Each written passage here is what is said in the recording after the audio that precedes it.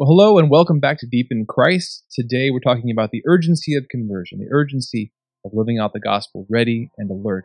I'm joined by my father, Marcus, the president and founder of the Coming Home Network, as well as the host of the Journey Home program, and we'll be with you in a moment.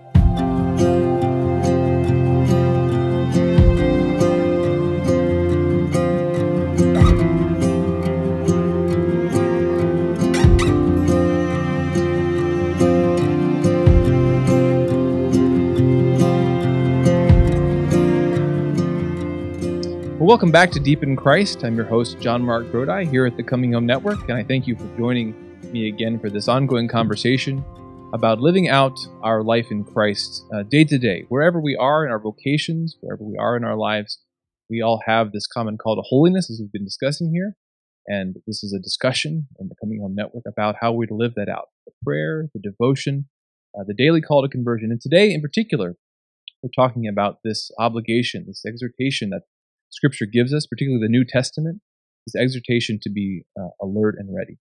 And of course, I had the distinct pleasure today of inviting my father, Marcus, to join me. Dad, are you there? I'm here.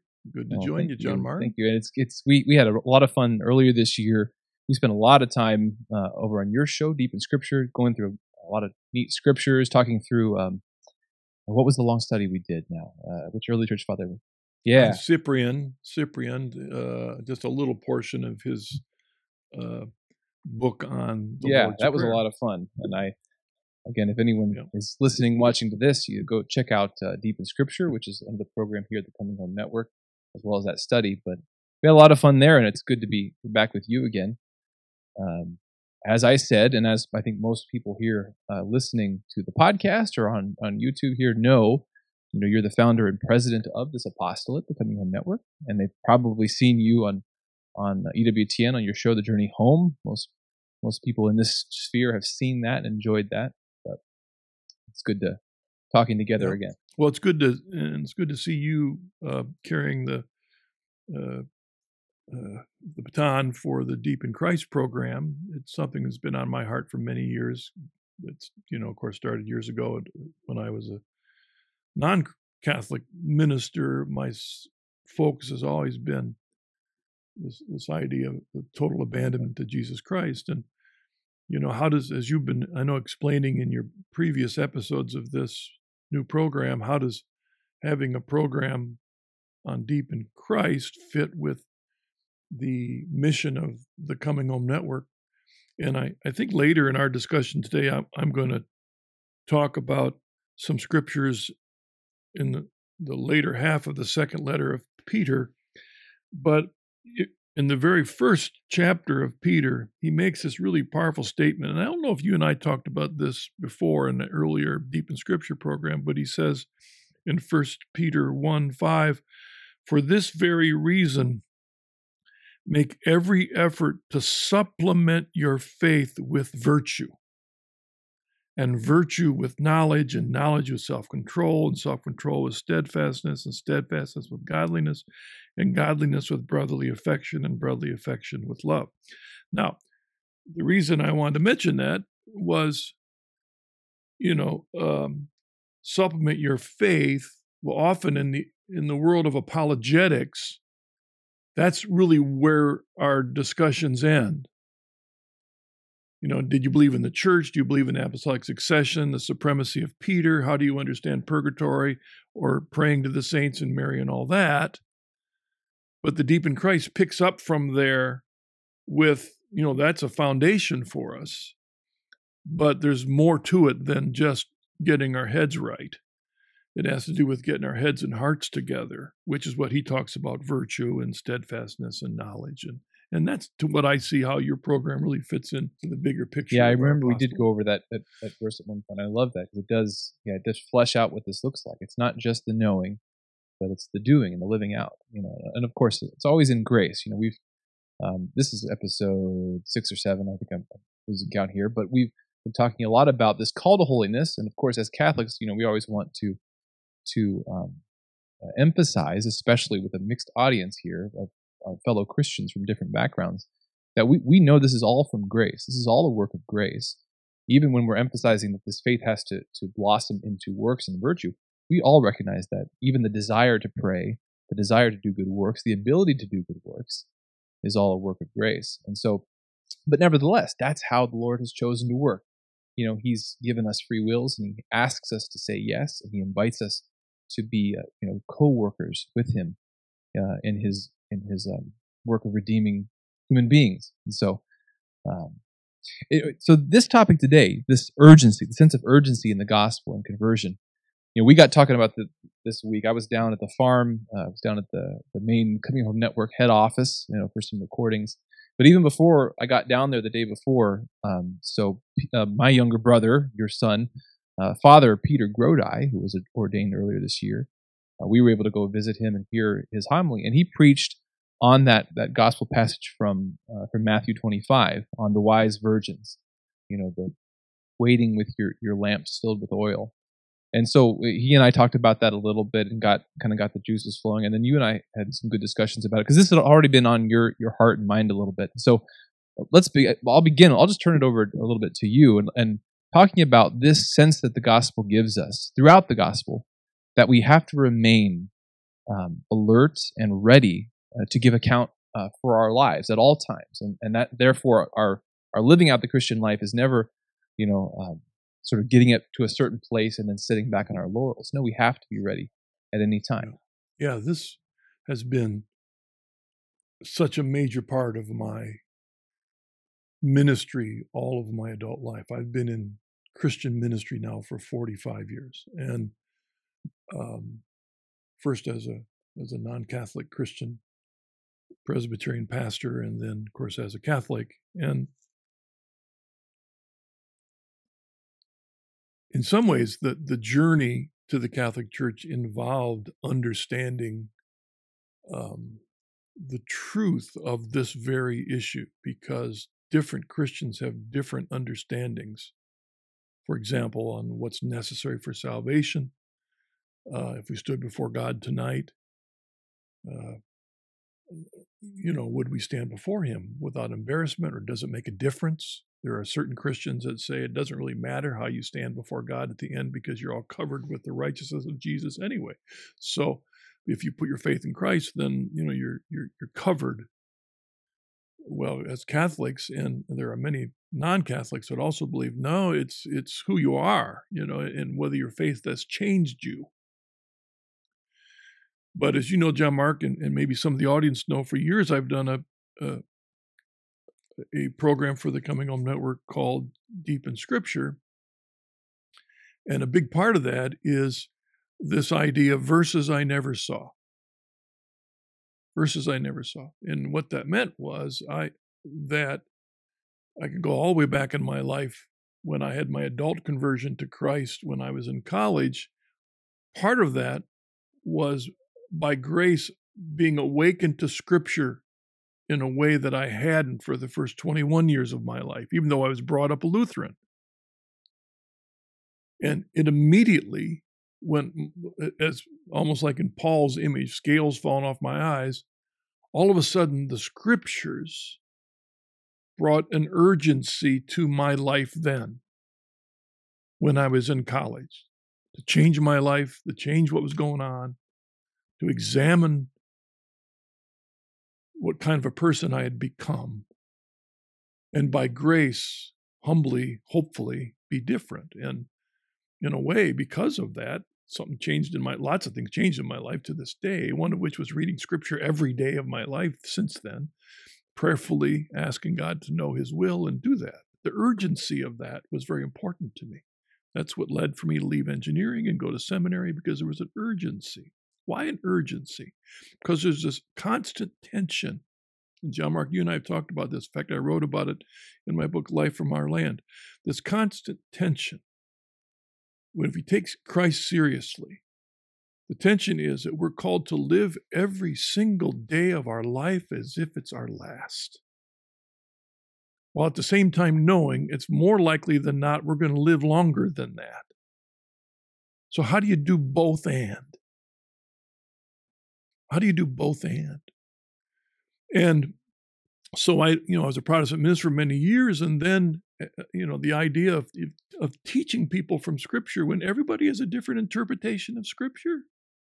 So how do you know your interpretation is true, especially when it comes to things like the last times, or whether it's important to work out your faith with fear and trembling, good works? Does it make a difference whether you're growing in virtue or not? Christians are all over the board on those things. And it was in the midst of that I saw some verses I never saw, which opened my heart to the Catholic Church. And maybe the most significant one was 1 Timothy 3:15, that the pillar and bulwark of truth is the church. Paul was telling Timothy, I'm going to come over there and I'm going to teach you guys how you ought to act in the church. I need to live out your faith. It's kind of like what Peter's saying. You got your faith, but how do you live it out? Well, that's what Paul is saying. I'm going to show you what the right conduct is in the church. And he says, which is the pillar and bulwark of truth. And that began my journey to the Catholic Church. All these verses. So you know I've done these. But I think since turning 60, I think it's what's hit me more and more is this urgency. We take it for granted. And I think far too many. One of the ways I think we take it for granted is that over not just months and years, but centuries, there have been parts of the gospel that have, what's the right word? That have not been put aside, but we've become glass-eyed to. We don't think it really makes that big of a difference to us. Or maybe we think it only applies to somebody else and not to me. And as I've gotten older, a couple things I've found is that some of these verses really hit me hard. And they make me realize that, like a frog in the soup, for a large part of my life, I've been drawn along into this way of understanding the Christian life in ways that it's hard to get out of. It's hard to get out of. In my book, I use that, I quote that song from the World War I, how you going to keep them down on the farm after they've seen Paris? It's a goofy song, but it's profound, because what happens is that once we taste of certain aspects of life, it's hard to go back. And where that's particularly confronted me in my older years is the areas of detachment and simplicity and what holiness really requires. And in the topic that we're talking about, John Mark, this idea of being ready, is we hear that preached from the pulpit every year. It's a part of the liturgical season. The Catholics, Protestants, we hear it. But do we just let it float over us until it's too late?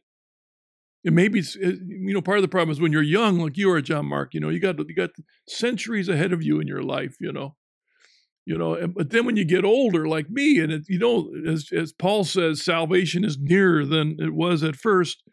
And we try and tell young people, listen, well, we're old guys. Young people don't listen to us old guys. So yeah, just an old guy. The thing is, Paul's not talking to young or old. He's talking to every single person. Because the one thing that Christ doesn't guarantee any of us, and that's a long life. There's no guarantee. So we live life. How do we live life seriously? And, John Mark, you and I talking about this week, and your brother Peter, Father Peter, preaching on it Sunday. I got to admit something to the audience. Saturday morning, as I was doing my normal Bible study, which is a Lectio Divina of Scripture, I don't follow the Catholic liturgical calendar in my personal prayer life. I have a method I've followed for 40 years, and I just keep going through Scripture and get to the end, start over again, and I just do that. But anyway, I was thinking about this very topic, and I was writing down all the Scriptures where they call about watching.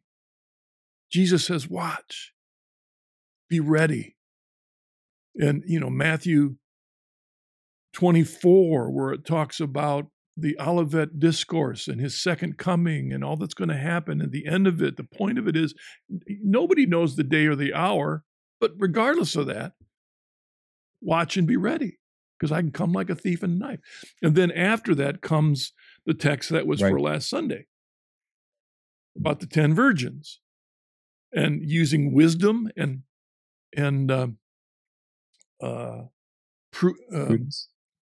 My old prudence, my aging brain cells, and wisdom and prudence, which the other text was from the Old Testament book of wisdom, was the importance of it, and was illustrated by the 10 virgins, the 5 who had used wisdom and prudence, and the other 5 that didn't use it.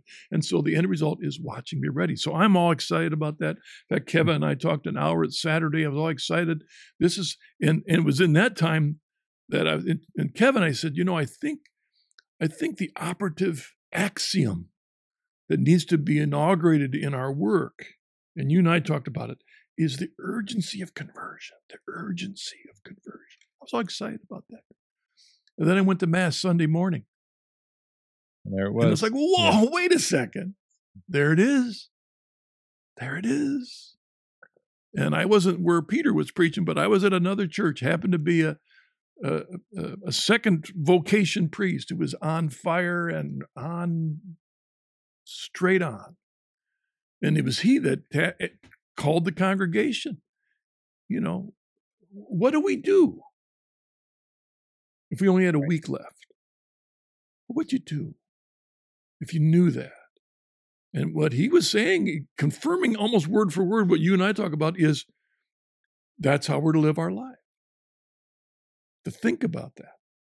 And of course, that's what Peter's saying here. Beyond faith, that's great. But these other things need to be conversion, this turning. It's interesting because especially for people who've been around our work, whether members of the staff or the team or our families or the people watching, listening, people in the network, our mission, we're about helping people become Catholic. And so usually when we're using the term conversion, we're talking about this particular conversion of someone deciding that, okay, it's time, I think I need to become Catholic. But of course, that term there are specific conversions in our life, but taken more broadly, there's this urgency to turn whatever that next step is. And that it gets a little bit of how this brings nuance to our particular work. I mean, certainly the reason that we're passionate about this work is because we do believe that we're called to evangelize. We're to share Christ with non-Christians, and we're to share the truth and beauty of the Catholic Church with fellow Christians, in our divided Christendom. But that, because of our urgency to be faithful to the gospel, we share it. But in each person's life, we recognize that what's the next step for them? That their particular conversion is particular to them. And this is, it's interesting, with the verses this past weekend in the gospel, the pairing of that gospel about readiness and about this need, to be ready and to be found ready when Christ calls us, is paired with wisdom and prudence, because prudence, and Father Peter and I had a good discussion a couple episodes ago about the virtues. The prudence is precisely that virtue of going through life awake and alert. And it's not necessarily about selecting the ideal action. It's about selecting the ideal but available action. In my life today, what's the next step that's open to me? Because again, in many of the people's lives that we talk to, becoming Catholic isn't the next step. They're not quite there yet. In apologetics, and we can sit very charitably, following what Peter says in actually 1 Peter 3, to be ready at all times to give a reason for the hope that is within you, but do it with a clean conscience and with charity, and you can do that. And in the process, what I'm getting at is that there are sometimes when we can focus on things that are good and right, but in that focus, we can miss an underlying far more important thing. And so we can get things right on Mary and things right on the Holy Father and things right on the church and the meaning of Mass, the meaning of the sacraments. We can get all that right, but in the process miss what is the core of it all. And I'll give another good example of this. It's a totally different detached subject, but to me it illustrates that a very traditional way of understanding salvation history in Scripture is covenantal theology. And scholars dedicate their whole lives. I know I've got a friend of mine that his whole life is dedicated to traveling the country, giving seminars on how to understand the Scriptures through covenantal theology. I mean, and when the people are done with it, they're excited. Whoa, I understand the Adamic covenant, the Noahic covenant, the Abrahamic covenant, the Mosaic covenant, and the Davidic covenant, and then the new covenant under Christ and how it all, I'm excited to know that. And that's all good. But the problem is you can know that covenantal understanding of the whole Scripture, and miss the most underlying theme of Scripture that goes from Genesis 1 to Revelation 22. And that is simply the two ways. The two ways. Either you'll follow God or you don't. In all of Scripture, every book of Scripture talks about the two ways. God says, I'm creator, you're my creature. Gratitude, humility, fear of God, love of God, obedience, humble, holiness, surrender, simplicity, detachment, living every day as if I'll meet Jesus tonight. All of that has to do with the two ways. Surrender to God or idols. God or mammon. Being ready like the first 5 virgins or not being ready like the second 5. And so when we talk about the urgency of conversion, it's not that we're ignoring the truth, the apologetics. We want to get down to start on the same page with somebody. Somebody comes, I got some questions about purgatory, and I don't quite buy the Marian dogmas and, this Pope and all that. And I said, that's great. We'll get to that. But let's begin, first of all, where are you at with Jesus? Because that's really the most important thing if tonight you find yourself standing before God. Yeah, and we find this confirmed throughout, even within the Catholic Church, in our understanding of sin, our understanding of the sacraments. Sometimes someone could look in the Catholic Church and think that we treat the sacraments as some sort of magic potion or magic spell. If I do this, I'll something will happen. The sacraments are efficacious, but they too, they're efficacious. What they do in our life depends on our openness. If we treat them simply as a magic potion or a magic spell, they're not going to do anything in our lives. We have to approach them as, God wants to work something in my life. And so again, in even, of course, the Catholic, the reason people become Catholic, we know this. I know this from your story and so many of the people that we've interacted with in the context of the Coming Home Network. The reason why they're so intent on learning the truth or having their questions answered is because they've already met Christ. In most of the cases that we talk to people, that's the reason. And so again, whatever the evangelizational situation or the ecumenical situation, whether we're sharing with a family member or a friend or someone in the Coming Home Network, we're always keeping that in mind, that the underlying truth is that this day that person has an obligation to, again, those two ways, to walk humbly with their God. And certainly we want to help them proceed forward, but they can only proceed forward one step at a time. And so what's that next step to them? And making sure, and as you've always said, that we've closed the sale, that we've made sure that first, do you know Christ? And I remember a number of years back, there was a contact at the Coming Home Network who had contacted us 10 years before. He had contacted us with some questions, and we exchanged some emails, and then he fell off the radar and didn't respond for a long time. And then 10 years later, suddenly I get an email out of the blue, and he had some more questions. And I asked him, what had gone on, and he sort of began to reveal, at the time he had gotten so worried that he was making a wrong step by investigating the Catholic Church, that maybe he was doing something horribly wrong, that he, in the end, he just threw off the whole thing and didn't want to think about it, and he kind of went his own way. And we talked about that a little bit, but we discussed the fact that, the important thing today is that you continue to follow Jesus. If you remain close to him, he will guide you, you don't need to become Catholic today. You just need to take the next step. You just need to ask, Lord, what do you want of me today? And we can kind of let the end goal, the presumptive future goal, be the enemy of like, what is God calling me to today? And the only way I get there is by being faithful to what I have today. As I mentioned earlier, I believe that, and when I say this, I'm not pointing fingers at anybody else. This is very real to me, and in the fact that I believe that there are important aspects of the gospel message that our Lord proclaimed, that the apostles heard and tried to live, and their disciples also received, and I think were much more prevalent in the earliest days of the church. But over time, I'm not saying they were purposefully downplayed, but it's the way the devil works. And we become lax. And in fact, already by Revelation chapter 2, we see Jesus talking to one of the 7 churches and confronting them about their lukewarmness.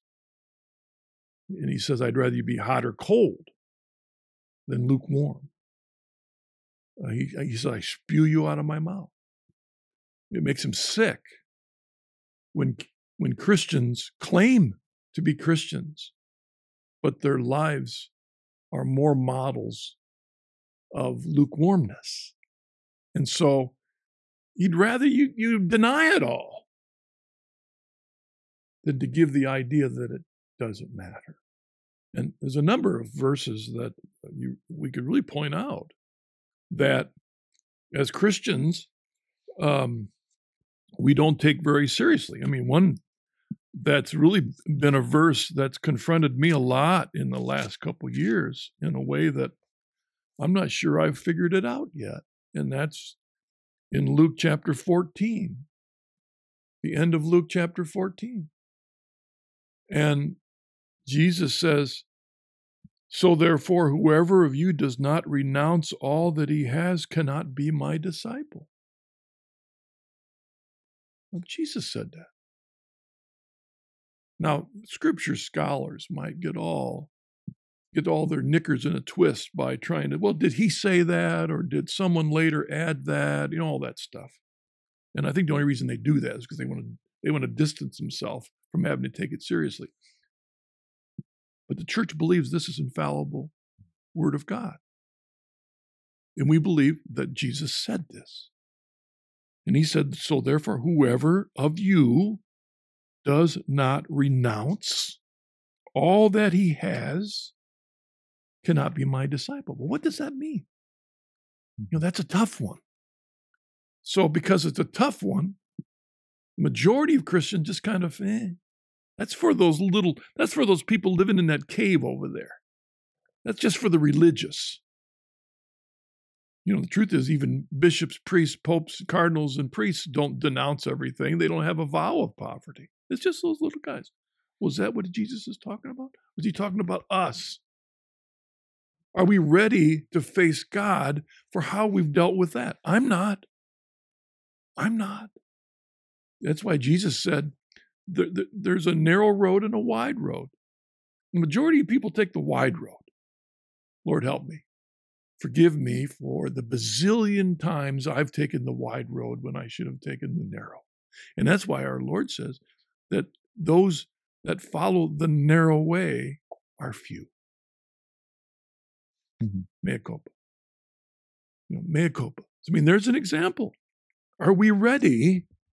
I was jokingly talking to Monsignor Steenson, and of course he can't tell me the percentage of people what they do in the confessional, but my guess is there aren't too many people that go into the confessional and confess this because we don't think it's important.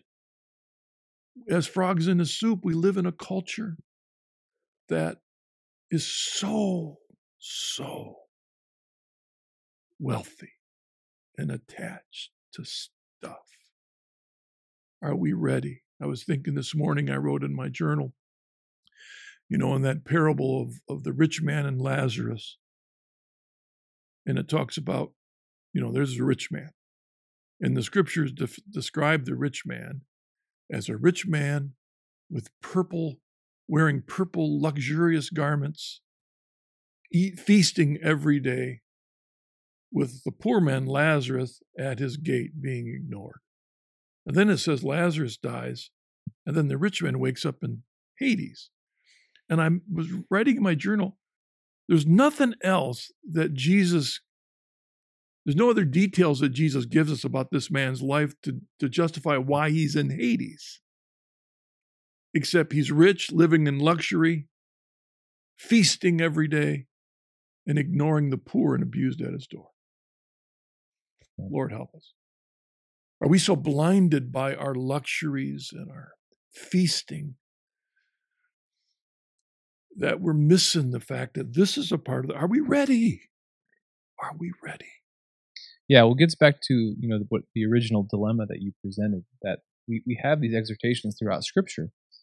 And so then we have to try to figure out, like, how do we live with the urgency, but, not fall to either of the extremes. So one extreme certainly could be, what that Scripture passage is describing, of someone who ignores the urgency. They may think they're a pretty good person, but they're living a comfortable life. They can ignore the urgency.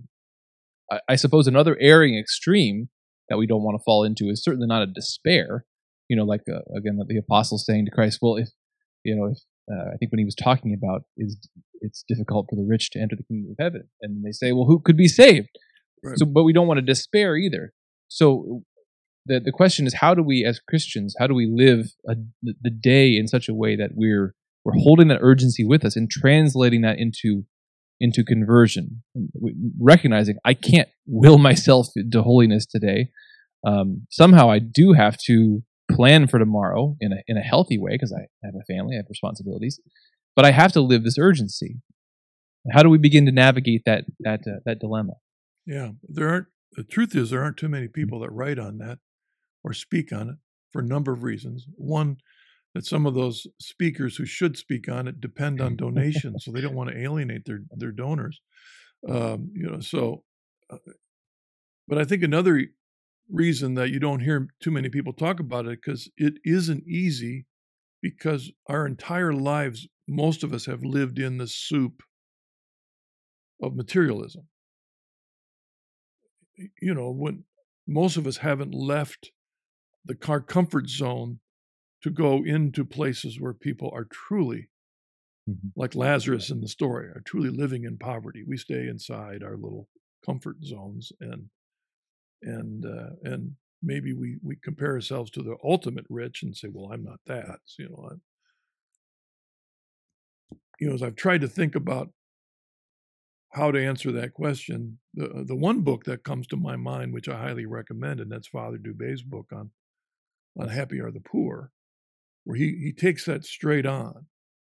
And with the beauty of what he tries to do in that book, and I know this isn't the exact topic we're looking at today, but I would say the beauty he does in that book is he does recognize that people of different vocations have different ways to respond to that.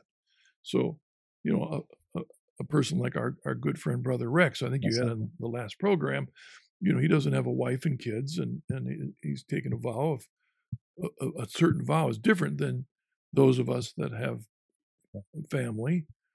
That,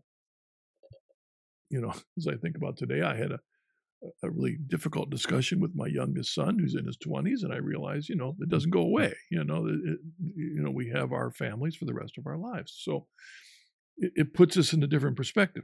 And so let me say, I don't want to avoid this discussion, because that wasn't the point of this. The point of it is, but let me just say one comment, that maybe the simplest thing is for us to ask ourselves, like the man who had such great crops, that he said, what am I going to do?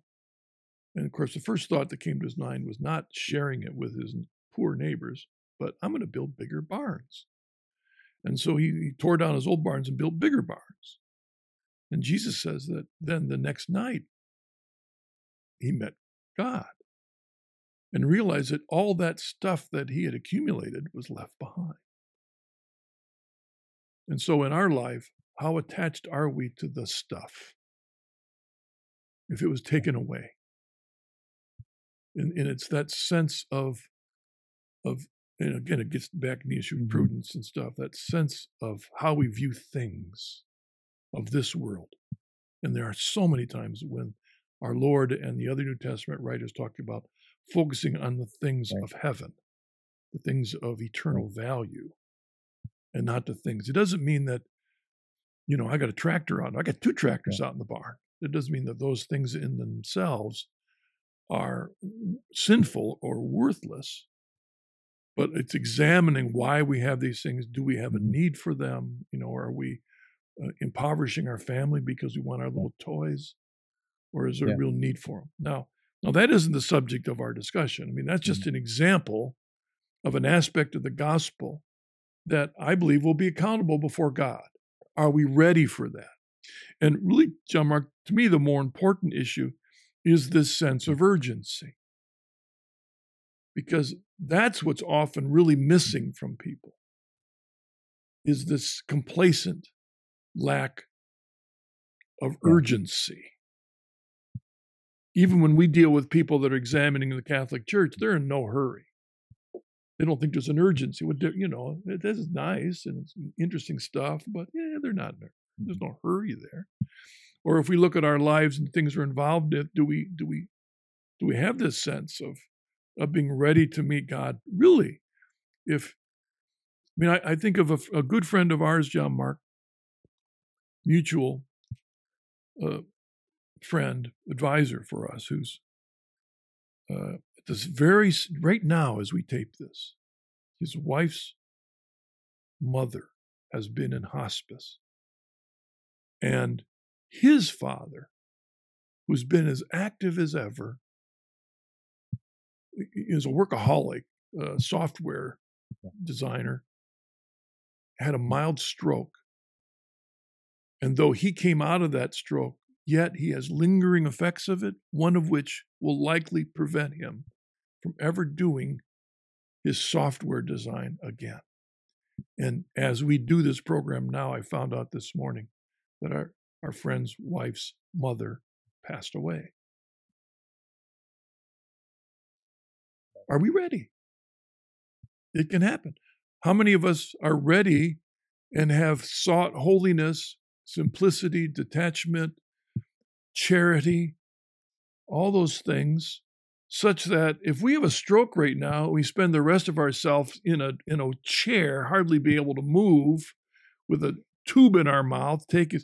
Are we ready to spend our time for the rest of our life in that situation? Have we prepared our heart and mind for meeting God? It strikes me now that this question of how do we, if we believe that this urgency of the gospel is something that Christ himself communicated to us, and so we can't be dismissed. It strikes me that, the way that one of the ways that we live that out is precisely by not a dismissal of the urgency, as well as perhaps a despair in face of the urgency. They both could come along with the sense of that God is not here. I don't have, like the rich man with the barns, I don't have to worry because I'm not meeting God yet. I still got a long life to live. Well, so too the person who falls into a despair that I'm not ready to meet God. Well, it seems like one of the keys here is that God is present with us. God is never far from us. We're always in the presence of God. And so, the Christian lives in a holy fear, should properly live in a holy fear. We had a great discussion on that earlier this summer. And this holy fear, this awe and wonder and holy fear at God the Father, is at a God that's present and active in our lives. It's not a God that we're going to meet someday, whether that's tomorrow or many years from now. It seems like part of the key here is living in the presence of God. And so that the question is, again, Lord, not a Lord who's absent, but a Lord who's present. Lord, what is your will today? Yeah, the tension between, especially you, John Mark, as a husband and a father, 5 children, a house, mortgage, future, you're in your 30s, and, you anticipate another 10, 15, 20, 30, 40, 50 years. So there's that tension between how much do I focus on, I'll just trust God, He'll provide for us. Or do I put money away in a 403b or a 401k? Do I get stocks? Do I put, then there's that tension between the two. It's not an either or. It's a both and how do you balance it? And I do think there's a scripture that is important to remember, and that's Romans 8:28. And, Paul, when he quotes that in Romans 8:28, one of the questions that arises, well, did he coin that when he wrote it? Or was he saying something that he knew the people knew? Because that idea that's in Romans 8:28 is not a new thing just with Christ, but has been a part of the understanding of the walk with God forever. And that is that all things work together for the good of those who love God and are called according to his purpose. Now think about that in relationship to the two ways. About that. Yeah, there. All things work together for good for those who are called by God, who love God and are called according to his purpose. So there's that trusting that when you struggle to know God's will in areas like investments and all of that, am I trusting God fully or am I trusting in mammon? Which one is it? What's important is what's going on in here. Why are you doing this? And that's why the church encourages us to have spiritual directors that can come back at us and challenge us. Are we trusting too much in the barns full of stuff versus really recognizing that tomorrow is in the hands of God, if we have a tomorrow at all? It's really that issue. And John Mark, I don't know how much I've shared this with you in my own past, but I had a time years and years ago. I won't do the whole story, but I had an incident in my life where, except by the grace of God, I shouldn't be alive. There's no reason that I should be alive today because of what happened to me. And when I was done, it was the grace of God. And I knew that. That in itself is the grace of God, that I recognize that. Some people don't recognize that. They'll say, whoa, I was lucky. No. It was the grace of God. And I think at that moment, I realized that the life I have from now on is his. It's his. It's his. I'm living today because of his mercy. Well, the truth is every one of us is. That's what this being ready is all about. What have we done with what we've been given? Again, there's another parable about that, right? There's a bunch of those parables. Jesus said much of the kingdom of God is about, he says, in about 16 different ways. He gave this guy 5 and this guy 2 and this guy 1. But when he comes back, what's he going to find? What's he going to find? And we don't know when he's coming back. So if we took a moment to examine our life now, would he be happy and satisfied? Would he said, well done, good and faithful servant? If he came back today and said, okay, let me see what you've done with the life I've given you. That's the urgency. Yeah, that's really what this program, in the context of our overall Work at the Coming Network, part of our goal here is to keep drawing all of us, not just the people that are coming to the Coming Home Network with questions, but all of us here on staff, volunteers, the team, that no matter where we are in our journey, we have to keep bringing it back to, today, the Lord is present to me. There's an urgency for me to experience conversion, to give my life over to him. There's a recognition that in my weakness and my fallenness, all I can do today is all I can do today. But even in there, to approach God with humility, saying, Lord, here's my life today. Here are the decisions I can give you today, and to give that over to him. And then to come, it's interesting again, because there's this connection that we see in this between this holy fear that gives way to a trusting love. It's only through that holy fear that we can, in a true sense, be at peace in the day. Not a false peace of, again, like the man with the big barns, but but a true peace of saying, Lord, in my weakness, in my humility, in my miserableness, I give this day to you, and you just show me what I can do today. That's what we want to try to discern that prudently in each of our lives. What can I give today? What am I called to today? It reminds me of, there's a chapter in my book, Life from Our Land, in which I discuss St. Thomas Aquinas's view of farming. Yeah. Remember that, John Mark? What he deals with in there is the layers, the levels of the necessities of life, the essentials. And he really talks about that if our focus is on non-essentials, it changes everything in life, as opposed to recognizing those things which are essential. And he uses the example of a farmer. If a farmer focuses on the essentials, in other words, providing food for my family, water for my family, a home for my family, and clothing for my family, those are the things we need. We could add to that clean air and in a church within walking distance. But if you got those, and this is what reminded me of it, John Mark, something you said, if you've done all you can today to provide those essentials for your family, you can measure whether you've got enough food in your pantry for a day, a week, a month, a year, whether you've got enough clothing, enough water, a house that'll last. You know that. And so at the end of the day, I've done all that I can today to provide the essentials. Then you can have a moment of repose. But if your life's focused on the non-essentials, the problem with the non-essentials is there's no limit to the non-essentials. If you're focusing on making money, there's no limit to how much money you can focus on, or having non-essentials like cars, or, you name it. And we have a culture that's shifted way beyond the essentials to think how many non-essential things are essential. And so we end up never having a sense in which I've done today all that I need. This connects in my mind to how faith and reason remain connected. So we live a life of faith. We want to live a life of authentic faith.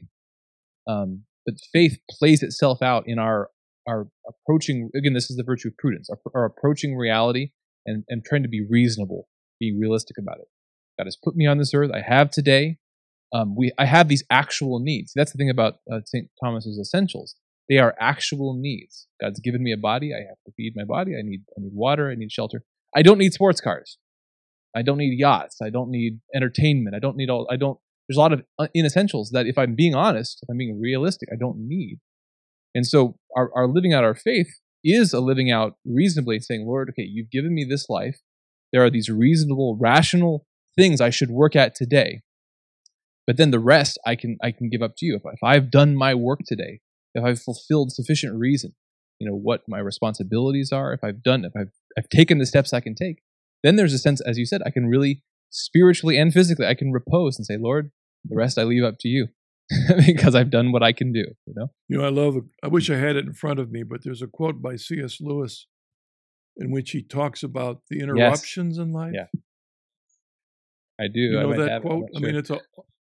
It's a great quote because, I don't know if you can pull it up, but it's such a great quote because, and this gets into essentials and non-essentials, that often the things that we're focusing our time on that we think are important, we got to get them done, and then something else interrupts that and totally takes us away from it, and then we focus our time on, I wasn't able to get that.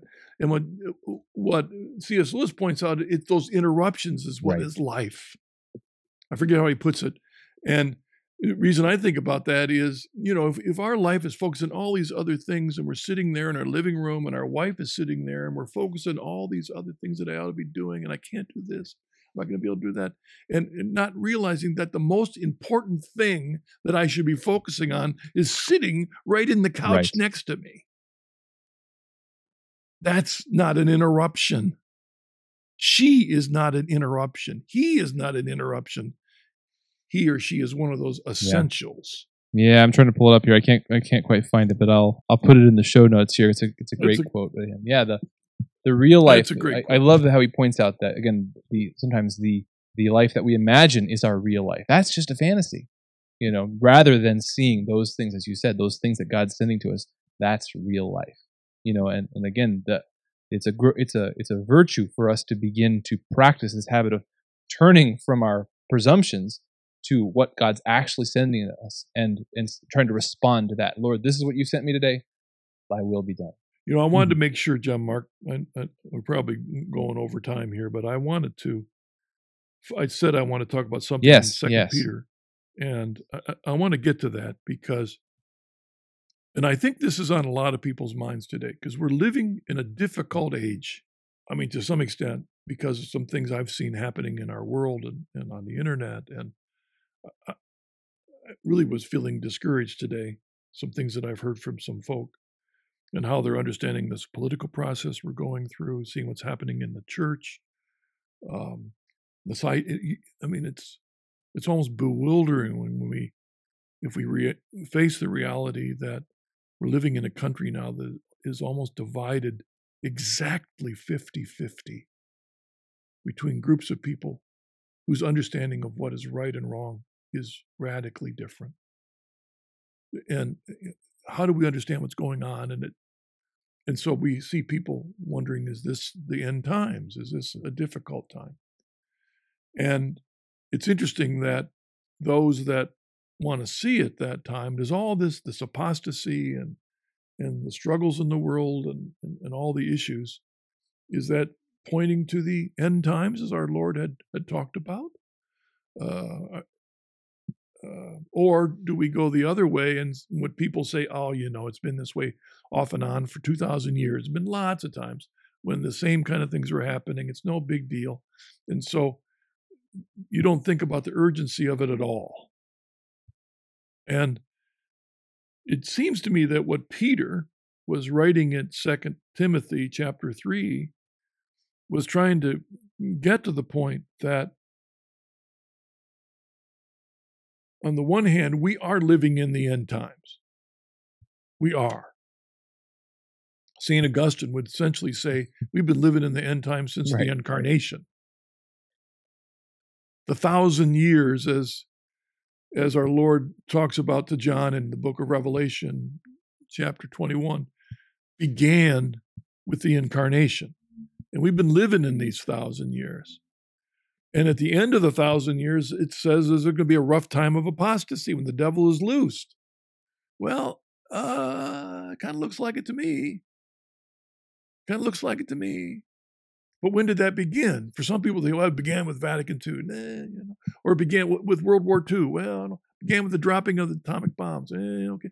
We keep going back, and pretty soon we see evidence of having gone around for centuries of the work of the devil, doing everything he can to destroy the church, to destroy the witness of the gospel. So how do you take this? Now, this is what I wanted to draw your attention to. In 2 Peter 3, he says, "This is now the second letter that I have written to you, beloved, and in both of them I have aroused your sincere mind by way of reminder that you should remember the predictions of the holy prophets and the commandments of the Lord and Savior through your apostles. First of all, you must understand this, that scoffers will come in the last days with scoffing, following their own passions, and saying, 'Where is the promise of his coming?' For ever since the fathers fell asleep, all things have continued as they were from the beginning of creation." It's always been like this. There's always been good and bad. Come on, just give it time. There's always a light at the end of the tunnel.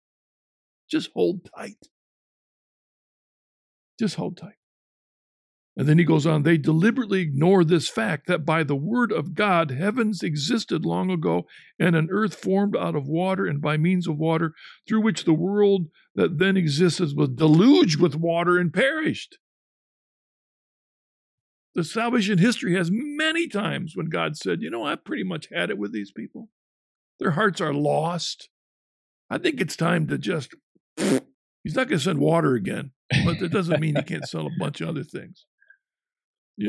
I've had it. Every single day we pray a psalm, Psalm 95, that says, I've had it for 40 years. I put up with you idiots. You don't deserve. God says that. But what happens? The only reason we are here now, everybody, is because centuries ago, God said, I've had it with this people. But then somebody prayed. But then a holy man, Moses, Abraham, Samuel, David, interceded, and whose heart was right. And God, Scripture says, God repents. Well, that's the way we describe it. But from our perspective, God changes his mind. Why? In response to prayer, in response to holiness. The only reason we are here now is because the long thread of saints who've lived their life as if it was the last day, and their lives were a message to God that there's still a thread of hope. There's people coming through that narrow gate. And he goes on and he says, but by the same word, the heavens and the earth that now exist have been stored up for fire, being kept until the day of judgment and destruction of ungodly men. But do not ignore this one fact, beloved, that with the Lord 1 day is as 1,000 years, and 1,000 years as 1 day. The Lord is not slow about his promise, as some count slowness, but is forbearing toward you, and not wishing that any should perish. Why is God delaying? Because there's at least one more person that needs to hear. There's at least one more person in our life. So when we think about the urgency of it, it isn't just about us, it's about him. Who in our life doesn't know Jesus? I mean, how many times have I gone to a funeral and after the person dies, everybody's standing around and what do they say? He's gone to a better place. And I want to scream, we don't know that. So, but yeah. We don't know, we hope so, but we don't know that. We don't make that judgment. It's kind of like the presidential election right now. We don't make that judgment. There's authorities that do. It's not us. We don't know. So we don't take it for granted. What can we do to make sure that the urgency is we don't take that person for granted? Is there somebody in our life we got to say, I am sorry? And he goes on, and not wishing that any should perish, but that all should reach repentance. All. But the day of the Lord will come like a thief. And then the heavens will pass away with a loud noise. And the elements will be, actually, I think when the heavens pass away, it will be silent because the digital world will be done. Crickets. Yeah. It'll be crickets.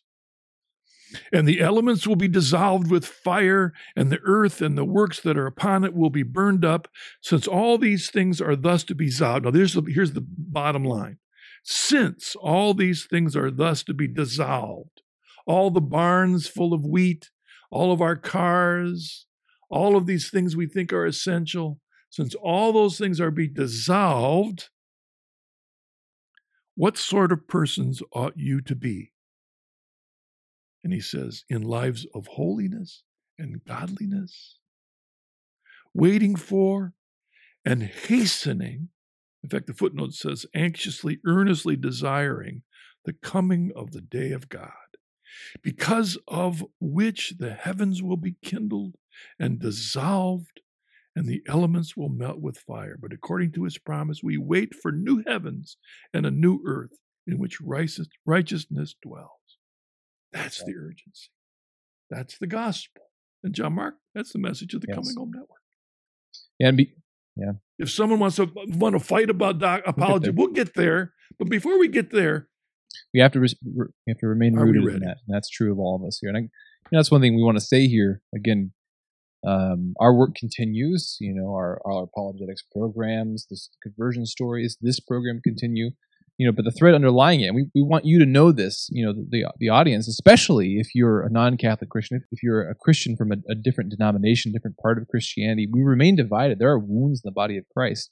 We especially want you to know, that we we recognize that we are all under this common call of Christ, this call to be holy, this obligation, this urgency for conversion today, to be open to God today. And so it's only in the context of that we discuss the Catholic Church. We want to share what we believe. We want to share our stories, but it's in that context. And wherever each of us are on our particular journeys, we want to call and challenge each other to that conversion that God's calling us to today, whatever that is. Why do we call people to the Catholic Church? Why are we dedicated to that? Well, because going all the way back to early church fathers, why did Paul and Clement of Alexandria and Irenaeus and Ignatius and Cyprian and Augustine, why did all of them say that flee to the church, flee to your mother?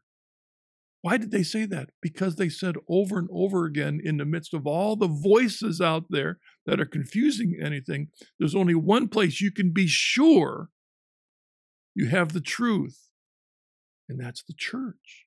That's why Paul said that the pillar and bulwark of truth is the church. The operative word of that sentence isn't the church, it's truth. That's what this is about, truth.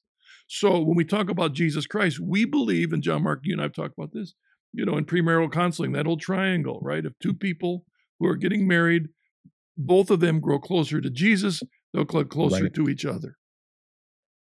That's exactly why we focus on Christ, because we believe that as grace opens their heart to the fullness of Jesus Christ, in time they will recognize the need for the church, which is where we find the fullness of understanding who Jesus was. That reminds me, and this is maybe a good way to bring this to a close, but you had recalled my memory to a quote from Father Benedict Rochelle. He actually gave at one of our conferences back in the aughts, I think, somewhere in there. But he was doing a talk about authentic versus inauthentic renewal, and he was talking about ecumenism. What is authentic ecumenism? We find ourselves as Christians in this divided state. How do we authentically engage with one another? And he said, the real foundation of real ecumenism is devotion to Jesus Christ. Devotion is a powerful personal conviction that our divine Savior in eternal life knows me, knows you individually, knows us, not as the great choir, but one at a time. That he cares about us, that he sends us grace, that in the difficult times of life we can trust him, and that he will lead us even through the valley of the shadow of death. That he expects things of us, and that when we fail, he expects our repentance, that he hears our prayers, especially for those who are dear to us and for the world, and that in the hour of death, when we close our eyes, we will find him. He will be there. Yeah, good old Father Grishel, God rest his soul. He dedicated 10 of the last years of his life to research and writing a book about the topic of the devotion to Jesus. The book was called I Am With You Always. It's a wonderful, it's a big book. And he studies the history of the devotion to Jesus within Catholic, within Eastern Orthodox, and within Protestant spirituality. It's a wonderful book, but it focuses on just what he said. Who is Jesus in your life? I mean, that's the issue. Who is Jesus in your life?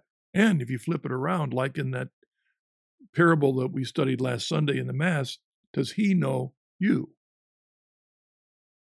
That's really the urgency that we see at the core of our work in the Coming Home Network.